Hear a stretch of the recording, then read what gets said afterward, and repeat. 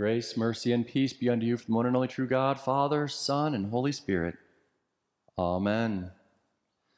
All right, guys, if you could become any animal in the world, any animal, which one would you choose?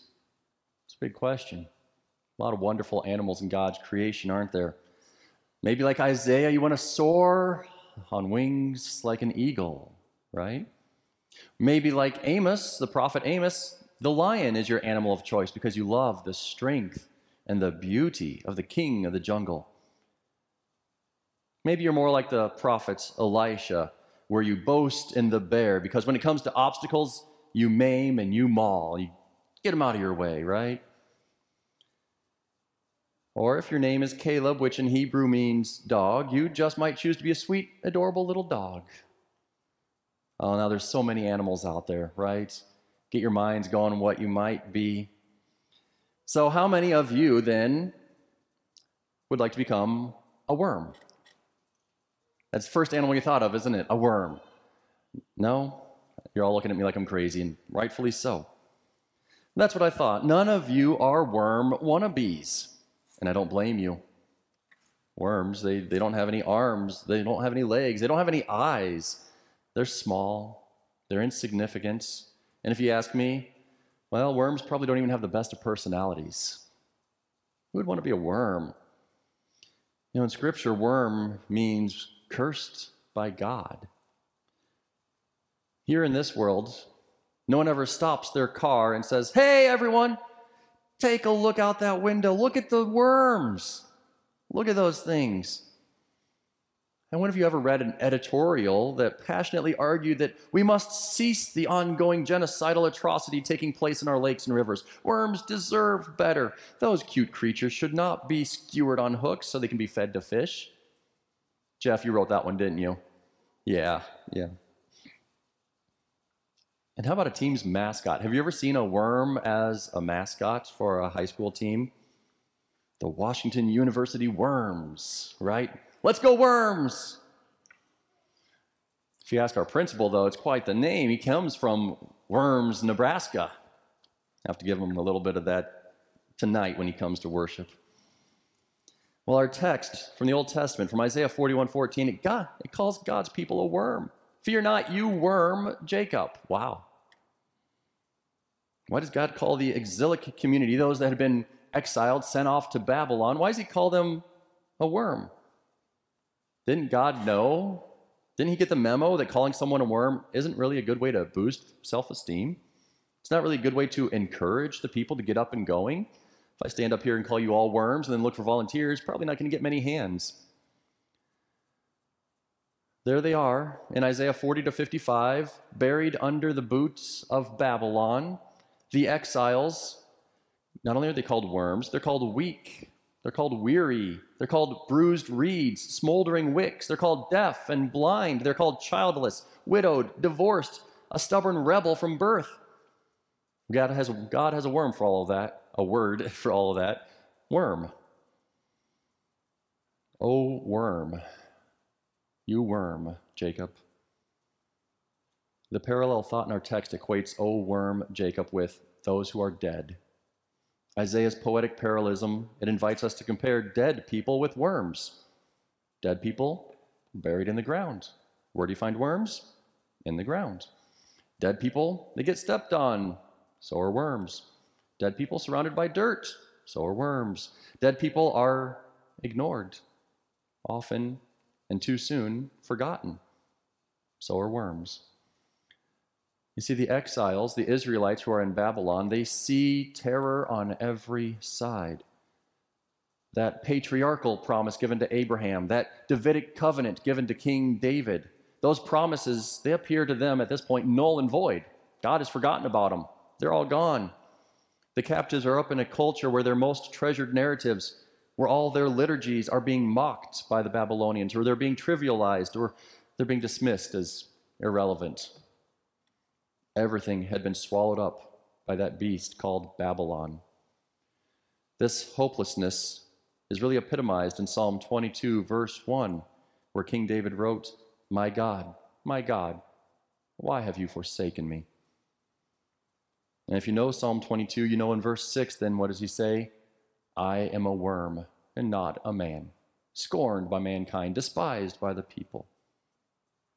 Now, what should I think of myself when I am captive to sin, when I am so far from the Father, when I don't, as the prophet Micah calls us to do, when I don't act justly and love mercy and walk humbly with my God, when I'm not aflame with holiness and I feel no compassion for the lost, when I am to think of myself and I take no delight in the word, when I recoil from prayer, when I harbor lustful thoughts, when I pant for the praises of people, when I am deceptive, mean-spirited, petty, and vindictive, when I'm acting that way and so many other sinful ways, God has a word for that: worm. Now you might be thinking, Pastor, now come on, didn't you get that memo? Calling people a worm, that's not a way to boost their self-esteem. That's no way to encourage them to get up and get going. Yeah, you're right, I didn't get that memo at seminary. They didn't teach me that. What did they teach me? They taught me that thinking highly of ourselves has nothing to do with God's word. Rather, he longs for us to cry out with that prophet Isaiah, I am a man of unclean lips. Or to cry out with Job, therefore I despise myself and repent in dust and ashes.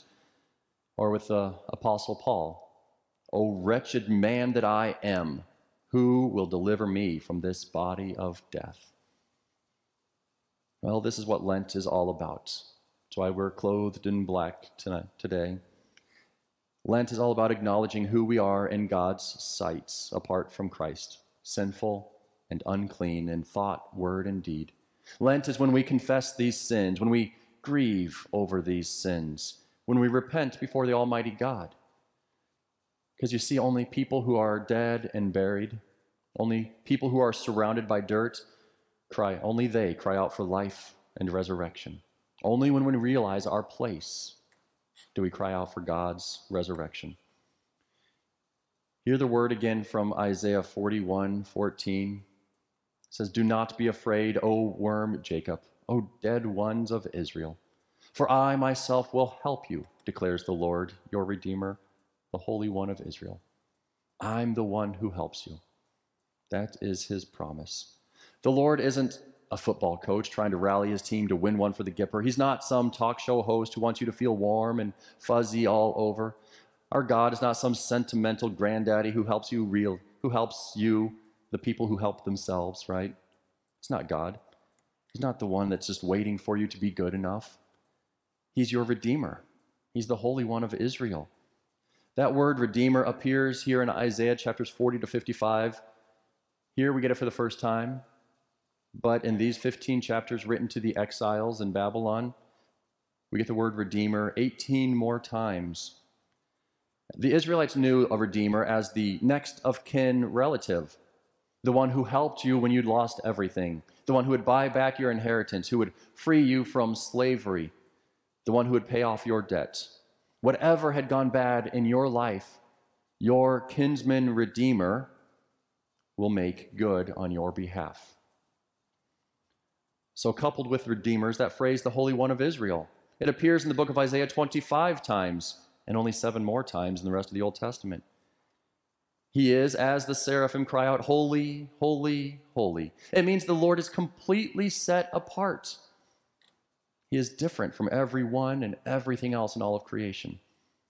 And so Isaiah couples your Redeemer, the completely immanent one, with the Holy One of Israel, the completely transcendent one. Your Redeemer, the Holy One of Israel.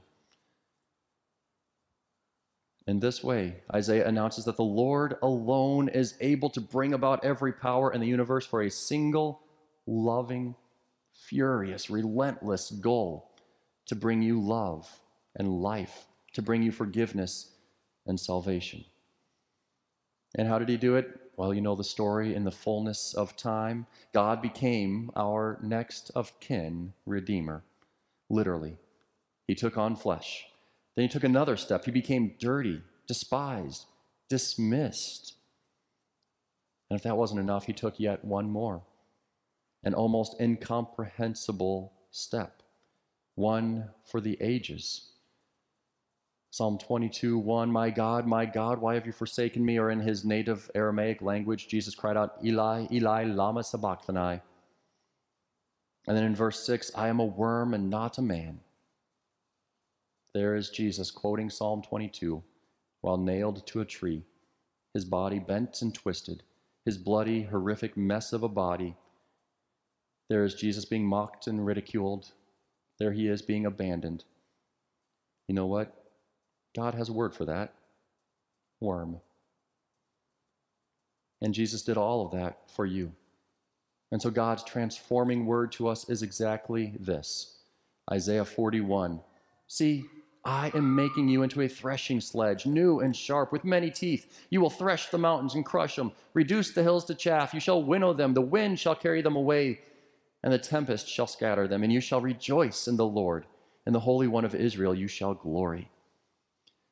God's worms become mountain movers. The lowly and the despised are loved and lifted up. Our Lenten sackcloth and ashes, they're not the last word. No, on Easter they'll be exchanged for baptismal robes, washed white in the blood of Jesus. The blind will see, the lame will walk, the deaf hear, the dead are raised, and the gospel is preached to the poor. You know, God has a word for that, and his word is grace. We enter the Lenten season as worms. We arise on Easter full of God's grace, love, mercy, and forgiveness, all because Jesus took on all of that and became a worm for you. May that carry you through this Lenten season in his name. Amen.